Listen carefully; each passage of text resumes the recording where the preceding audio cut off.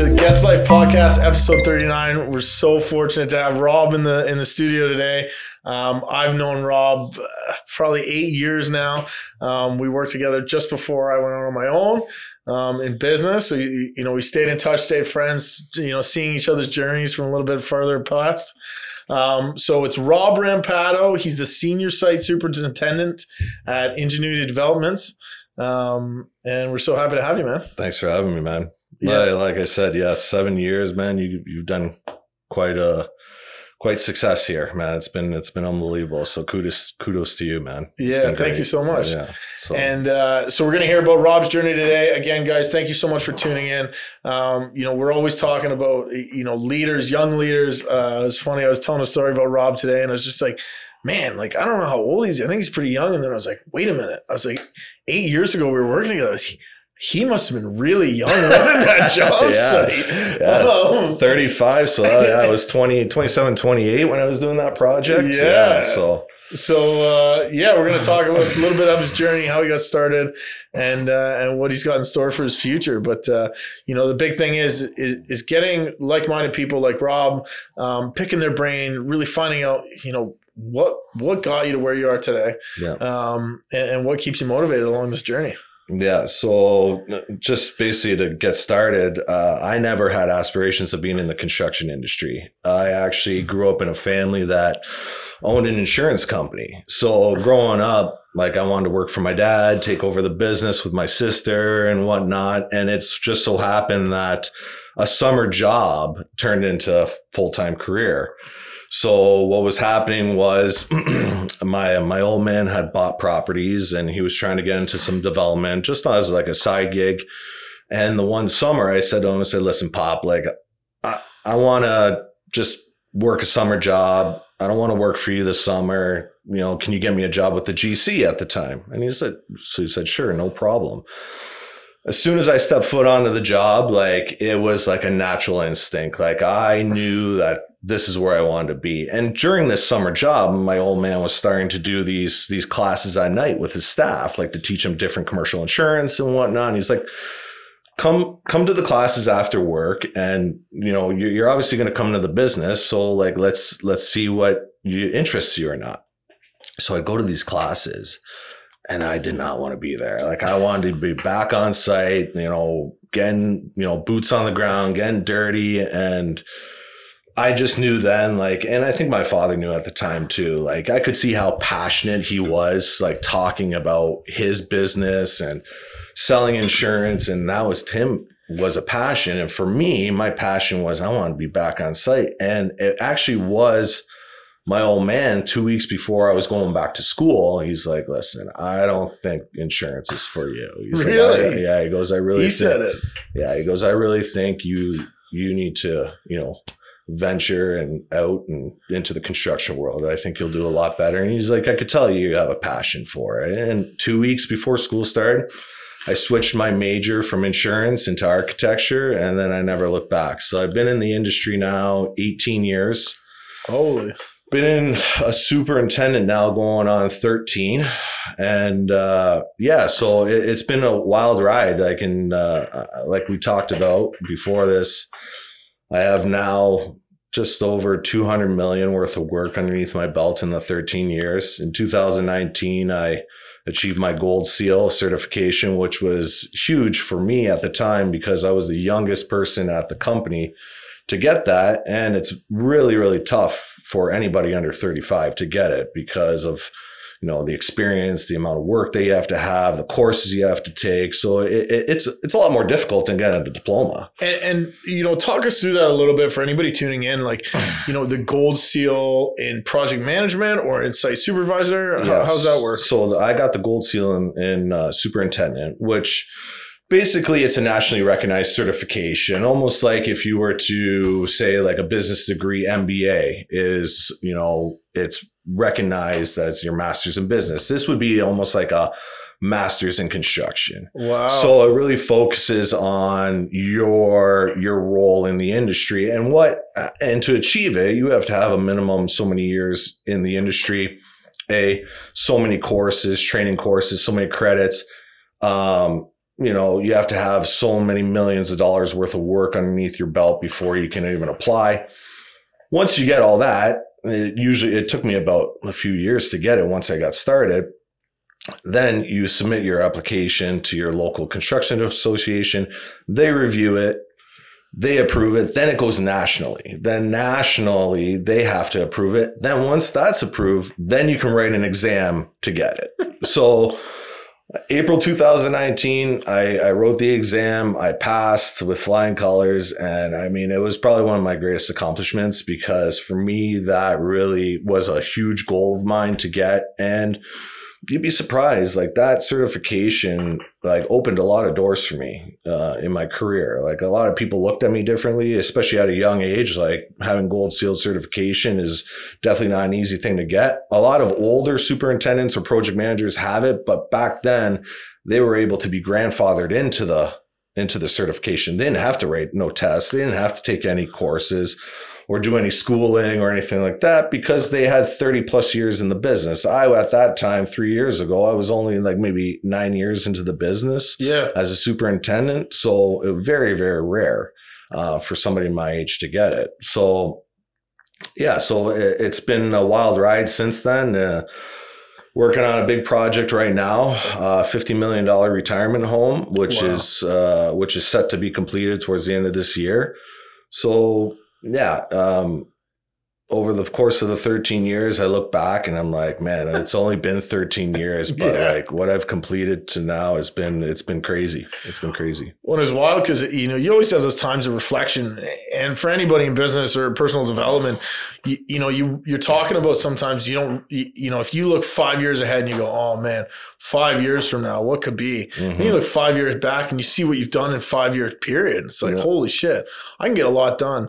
So we always say like, when 5 years feels so far, take a minute and reflect 5 years back and say, wow. Well, I never really thought about it until you asked me to speak on the podcast because I look back, I'm like, how many years have I been in the industry? I'm like, oh my God, 18 years. I'm going on 18 years, 13 years as a super. I'm like, man, I was like, the one thing that that I never really did, but I started to now is celebrate my accomplishments along the way, right? Because I was always looking at what's the next thing, like what's the next goal, what's the next project, right? I was never looking at like, okay, man, I've completed all of this, I should be proud, but I was always chasing that next thing, right? Yeah. So it's even to see what the next 5 years brings, like it could be out of this world. So. When you talk about those dad jokes, right? Everybody, in the car with their friends or family, and they're like, "Oh, I worked on that project, and I worked on that project, and I worked on that project." All joking aside, you talk about the impact that those projects has made on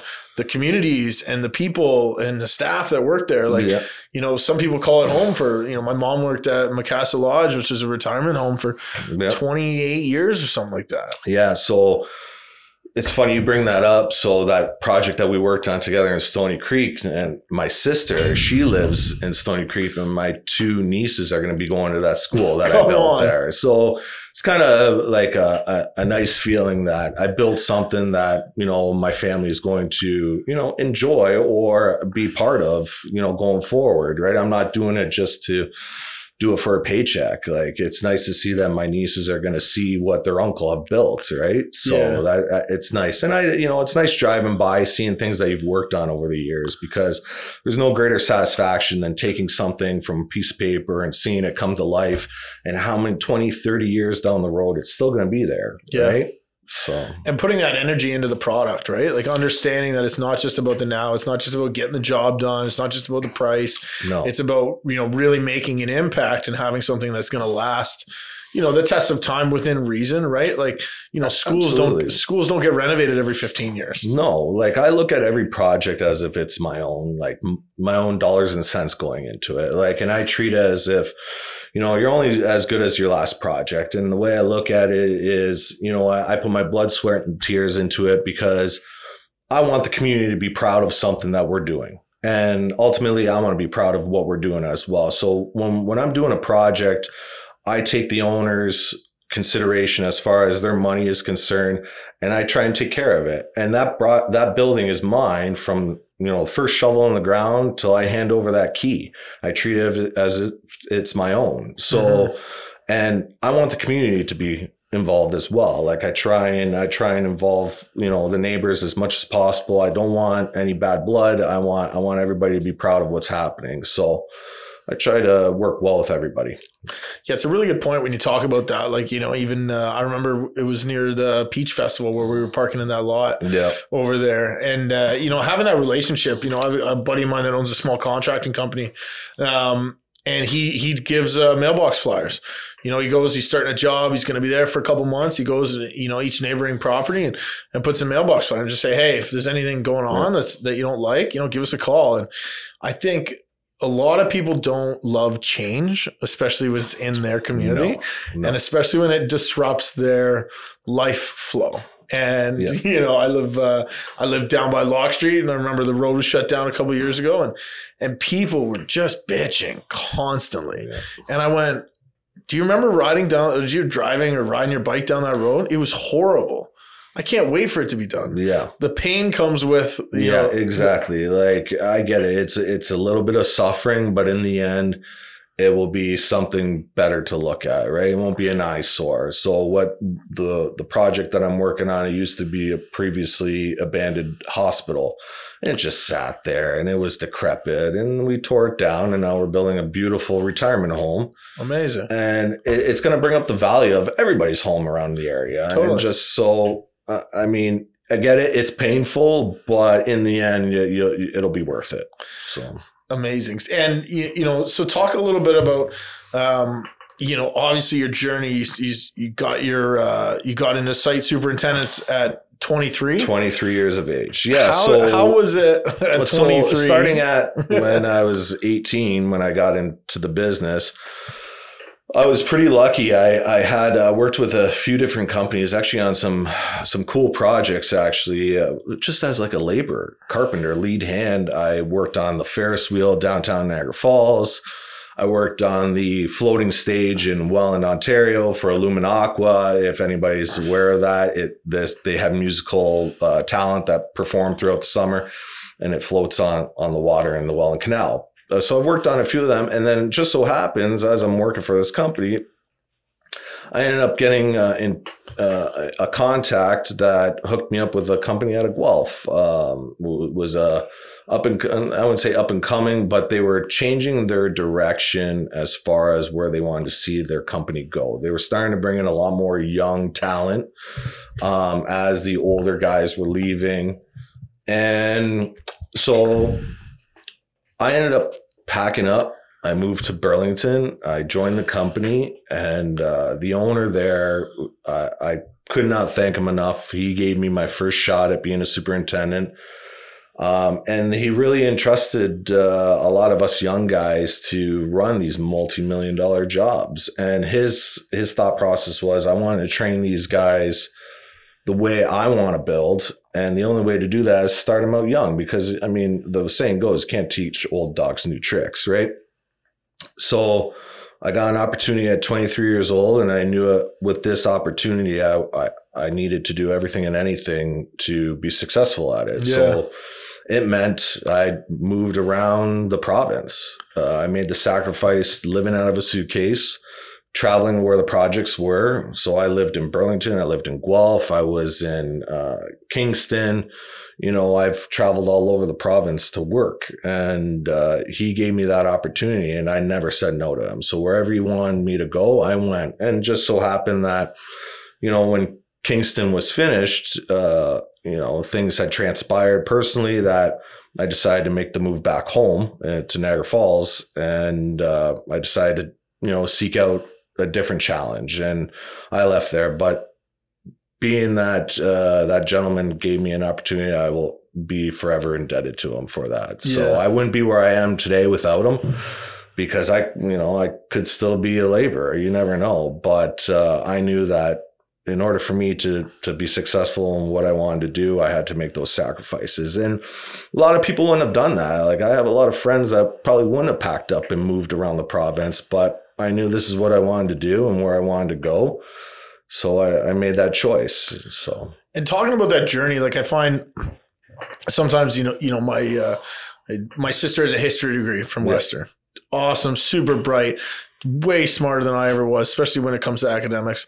But when she got out of university, it was like, well, I don't want to be a teacher. What am I going to do? Mm-hmm. And I bring that up, obviously, Julie, if you're listening, I don't mind telling the story, but the big thing is about like people not knowing the direction or a good path to go. Yeah.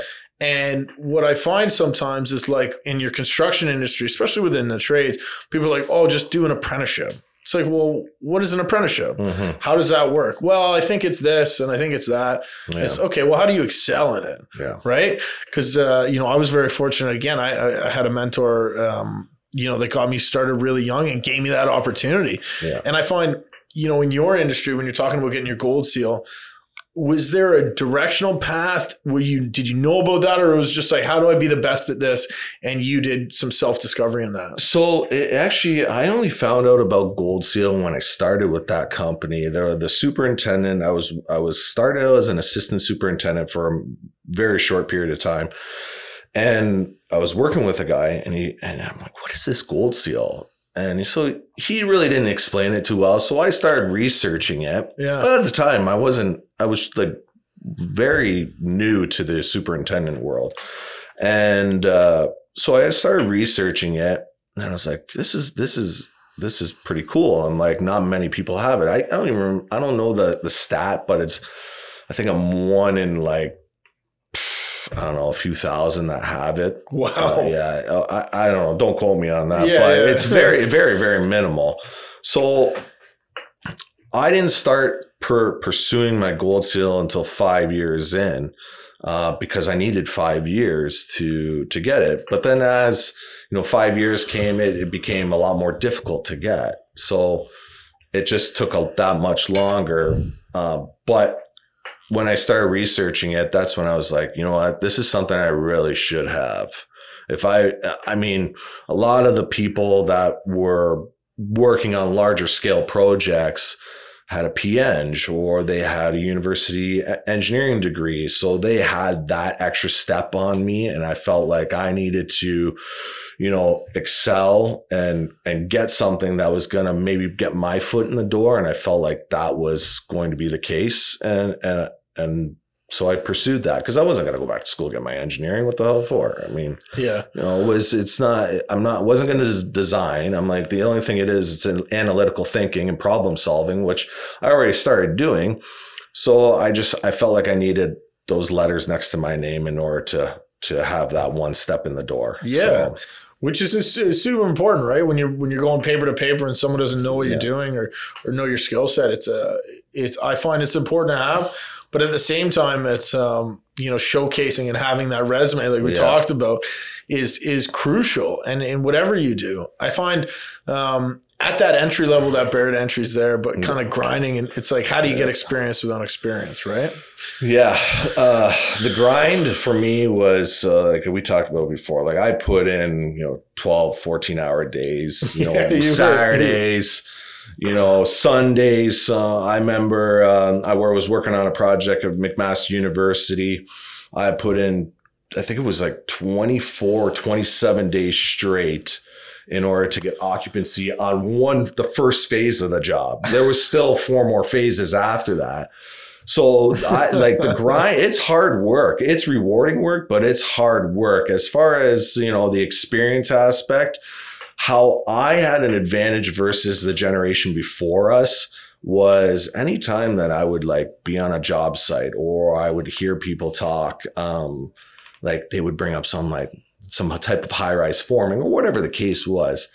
And actually a perfect example would be like I did a transfer station and they were talking about SCADA, and SCADA is all communications. I don't know anything about SCADA.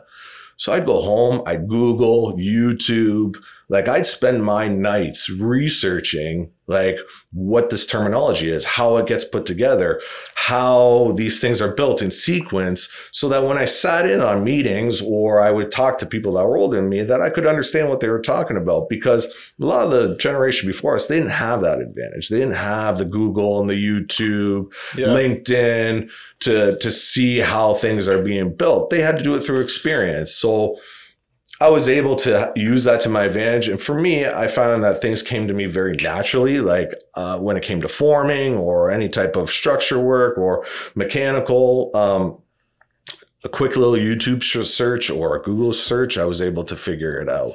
And then obviously when you take that and excel and actually, do the work, then you understand it, right? So Totally. that's how I got my experience, and then not to say I'm perfect. I made mistakes too. Everybody's going to make mistakes. You just got to limit them, right? Not try and make a massive mistake that's going to cost the company hundreds of thousands of dollars. That could be detrimental for sure. And I'm sure at the scale that you guys are doing it, those are some of the mistakes. It can be. Yeah, absolutely. If you're not properly trained and know what you're doing. There was one mistake that I wouldn't say I made, but it was definitely a decision that we made collectively as a company that really, really affected us and cost us, $40,000-$50,000. Now that was my second job as a superintendent. I tell you, since then I won't make that same mistake twice. That's for sure. So. And, we were talking a little bit about health and safety and getting to the size and the scale that you guys are at. Yes. And with Ingenuity, you guys are doing some large scale projects, some medium sized scale projects. Mm-hmm. Talk about just how important health and safety is, because I don't think, if you guys if you're listening and you don't understand what that means, like the rigorous amount of work that needs to go into a daily operational business just to keep health and safety. So as a superintendent, you are technically responsible for the health and safety of everybody on your project. Mm-hmm. The government has, since last time, has increased fines. I don't quote me on how much, but we're talking hundreds of thousands if somebody were to get critically injured or killed on the job, up to jail time. You are ultimately responsible for everybody's safety on the job. So the stress of that can be very it can be hard on somebody for sure. So as our health and safety is definitely number one on the project. If it affects schedule, if it affects budget, it is what it is. At the end of the day, we want to see everybody go home. It's not fun when somebody gets injured. Knock on wood, I have never had that situation. I hope to never have that situation. I'm sure everybody has seen on social media the other day where the guy was dangling from the tower crane in Toronto. Yeah. That situation, you might laugh at that, but that is scary, man. Like, I do not want to be that superintendent on that job, because the Ministry of Labor is going to be on you. How that happened? Why is that happening? Where's the safety documentation for your lifts? Where is the crane operator? We want to interview him. So I make sure that all my workers are properly trained. They're following health and safety protocol. My team or our team does the same. We make sure that everybody is properly orientated, that they understand the risks, the hazards, everything that comes with the job. I know some guys think they're superheroes and, they can work from high up, not get tied off, but there's zero tolerance for that with us. The deaths in construction are number one in the workforce, more than any other industry in the country. And there's a reason for that. It's people just, I guess they walk the line when it comes to the safety aspect. And I just don't want that happening on my job site, and neither does Ingenuity. We take this stuff very seriously. Everybody has a family. Everybody wants to go home at night, and you're there to earn a paycheck, right? Yeah. You're there to earn a living so you can provide for your family. There's no reason why you should not be able to go home at night, right? So if it takes a little bit longer to do something, that's what we're going to do. And if it takes a little bit longer to get the job done, then that's what's going to happen. Because, like I said, there's things more important than work. Right? Yeah. So, and I think it's a huge eye opener for people to say, "Oh, why don't you just do that or just jump off of this?" Or, we joke around about it, but coming from different companies, the awareness is totally skewed. Yes. A cross company basis and obviously multi different trades. It's sometimes it's like a different world on another site. We see it all the time with different GCs. Yeah. and could be just from site to site within the same company. It all depends on what your focus is. Totally. And my focus has always been health and safety. I'll tell a little story here because it's my own story, but I was working on a project, same project that I had that $50,000 mistake. It was constant. MOL was showing up. It was a very, very difficult project to begin with. I was 24 years old. Like I was like greener than sod. So MOL kept showing up, issuing me orders to fix this, fix that. And it was difficult. Like I had no labor at the time. Like I was doing it all myself. And finally, MOL came. We had a situation where, the mason took down some guardrails to lift up some material onto the second floor, and they took out my guardrails, never put it back. Between the time of him taking down that guardrail and the time of me trying to be able to reinstate that guardrail, Ministry of Labor had shown up, and they issued me a summons to court for a fine.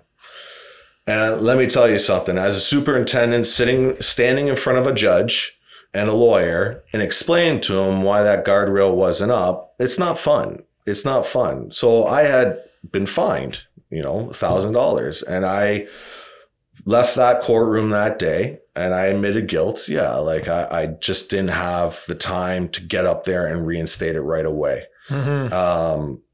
I had called my boss and said, I don't care what's happening going forward. The main thing on this is the health and safety. I said, because it is not fun sitting in front of a judge and explaining to him why the safety on the job wasn't up to par. Yeah. So ever since that day, I made sure that was my number one priority. And if it affects other things, then it affects other things, and find somebody else. But since then, I tell that story all the time because people don't really understand. Like they see the fines, they see the stories in the news, but until you actually, experience it, it's different, right? It's an eye opener for sure. Well, and just understanding what the repercussions are, right? Absolutely. And that was just minimal. Nobody was hurt. Yeah. It was just like, he just saw it. The guy saw it and he was just done with being called. And now imagine if this was a critical injury or, somebody had killed himself. It could be a lot worse. Totally. A lot worse. So, when you're talking about, working with daily operations, like, we were talking earlier, you got anywhere from 60 to 100 people on site. Yep. What's it like managing people for a positive outcome where you want guys and people on site, not just men, but people on site to, be safe, but also push the envelope a little bit, create some good timelines, create some good communication, work together on site to get that final goal. So I find that in order to establish that is most of my legwork's done at the beginning of a project. Okay. So when I get a project, most of my thinking and planning starts at the beginning of the job, and it carries through. And the whole thing to get some type of a flow where everybody's on board and we're pushing the envelope is that everybody needs to buy into that plan. We talked about, our project together on Stony Creek, and I bring this one up all the time. Started that job a month late due to permit issues or whatever the case was. We actually finished that job a month early. And it was all because everybody bought into the plan. But your colleague that was there running the project in the beginning, I remember sitting down with him and say, okay, man, I need you to start your underground piping in this location. Yeah. I understand your outlet is at the front of the building. I said, but I need you to start over here. He goes, but Rob, I never do that. I always go from the outlet and work my way back up. I'm like, I get it, but I will make your company money if you just follow this plan. So I laid out the plan for him. I said, I need you to calculate your fall from this part of the building to the outlet. You already know the invert here. So just calculate it, what's the distance is. I said, then what we're going to do is I'm going to backfill everything nice. We'll lay the pipe in, we'll backfill on top. So we're not double digging everything. I'm like, I get it. You're going to have to do a little bit extra thinking right now. I said, but it'll be 100 times easier and faster, and you will thank me later. And he's like, okay, I believe it. Let's make it happen. And he did. We were painting that building. I remember beginning of December, and we started in August. So a 2-story, $14 million school, already had the roof on. We were painting. We were ready for finishes. In July, I was twiddling my thumbs. Like, what am I going to do with the rest of the summer? Because I was supposed to have this building done for September. Yeah. And I'm done a month and a half early or a month early. So the biggest thing is everybody needs to buy into the plan. Now, it sounds great, but when there's somebody that doesn't actually follow the plan, that's when it becomes super difficult. And that's when I need to, look into my leadership. Right? I need to dissect on how I'm delivering the plan. Like, is it something I'm doing wrong? Like, am I not giving the direction properly? And I look at it like, I'm sure you're familiar with Jocko Willink. Actually, I got his book over there. Yeah. So I look at it as like, is it me first? So I start dissecting me. Okay, am I not giving direction properly? Am I not giving the plans properly? So then what I do is I try and come up with a way of like, how can I simplify this so that they understand that it might seem weird the way we're doing it, but it makes sense because this, and this will fall into place. So I'll do my legwork and try and simplify it. If it gets to the point where they're still not following it, then I start to dissect on how they're running their team. Yeah. And what they're doing wrong, or if they're doing anything correct, or so I put my focus on them. And then I try to bring them back around so that they follow the plan. And 9 times out of 10, they end up falling back in line and things smoothing out. But, that portion there can be very, very difficult and taxing because my focus is taken off the project, but I start to focus more on that and still trying to do everything else at the same time. But in order for everything else to flow smoothly, I need to get that back in place. Totally. So that's when you have a job site of over 100 guys, 120, 130 guys like I have, it becomes organized chaos. But the main word is organized. Yeah. And that's in the beginning. In the beginning, that's where you make your initial steps. Mm-hmm. It might look like craziness, but everybody's flowing. And then when you sit in on your foreman's meetings, you're like, okay, well, you're going to pour wall W6, 7, 8 this day, and then you're going to strip, and then you're going to pour walls 9, 10, 11 over here, and then you're going to do this on Thursday. And everything flows. Everything's a day-to-day basis. So like, there is no downtime in a project. It's once you start, you're go all the time. Right? I can imagine too, like especially the scale, right? Like you got crews that are there 100% of the time. Absolutely. You got like at one time I had a tower crane going. We have these modular washrooms that we were putting in the building. I had a crane installing those. Then I had another crane putting exterior panels on. So you had 3 cranes going, you're pouring concrete, I'm flying this, I'm flying that, like, but it's all organized. It's like, well, I'm not pulling this out of my ass here, right? This is all properly organized, right? And that's how like a nice machine is flowing. But as soon as one of those gears, pops off and just starts deciding doing their own thing, that it becomes an issue, right? And then you got to try and get it back in line, right? Totally. So, we're getting to the end of the podcast, and we always ask this question. What advice would you give to the younger version of you or someone coming into the industry that's maybe, driven as much as you are? I think, the biggest thing that I try and tell, the younger guys that want to get in this type of industry is make the sacrifices. I don't regret 1 minute for what I did, like, traveling, living out of a suitcase to have to, take advantage of the opportunities. And that's basically it. Take advantage of the opportunities that are given to you, because even if it's not the best paying job that you want, don't look at it as money. Money will always come. And my father used to say to me, find something that you love to do, then make money at it. Find what you're passionate about in the industry. If you're passionate about the carpentry aspect or plumbing aspect, take advantage of the opportunities, and then eventually the money will come, and you'll have the value to present to somebody to say, like, you know what? I feel that I have enough value, enough experience that I can ask for what I want now, right? Because I bring something to the table. Like, if you don't have that, you don't bring anything to the table yet. So take advantage of any opportunity that's given to you, make the sacrifices, and then excel on that, and really use that opportunity or those opportunities to advance your career. And I mean, in 13 years, all the opportunities I was given, I took advantage of. Like, they might have not been the best opportunities at the time, but for me, everything's a learning experience. And what I thought where I was going to be, today, 5 years ago, is not exactly where I wanted to be. But, I read this quote the other day that's, map out your life, but do it in pencil. Right. So for me, like, in 3 to 5 years, like, I have an idea of where I want to be, but an opportunity might come that could put me in a different direction or a different path that could take me somewhere where, could be a lot better for me. Right. And so obviously focus on the now, take advantage of the opportunities and make the sacrifices. Yeah, right? I love it. So.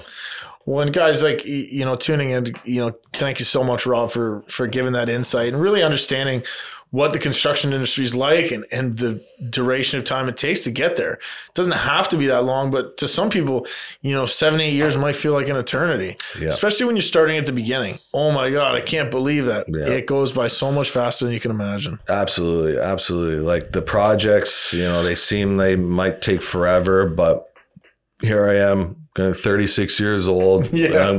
By next year or in 2 years, I'm going to have over $250 million worth of work underneath my belt, and in such a short amount of time. So take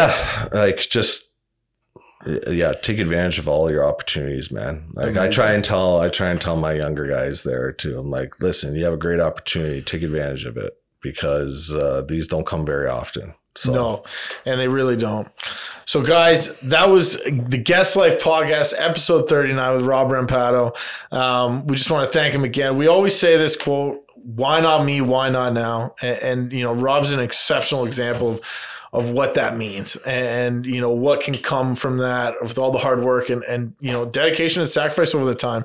Again, I'm very fortunate to know the story and see it firsthand, and also work alongside Rob in the trenches. So that's a big one. So guys, Rob's Instagram, his handle, Ingenuity, everything's going to be in the link in our bio, so you can check him out, check out Ingenuity, see some of the projects Rob's worked on.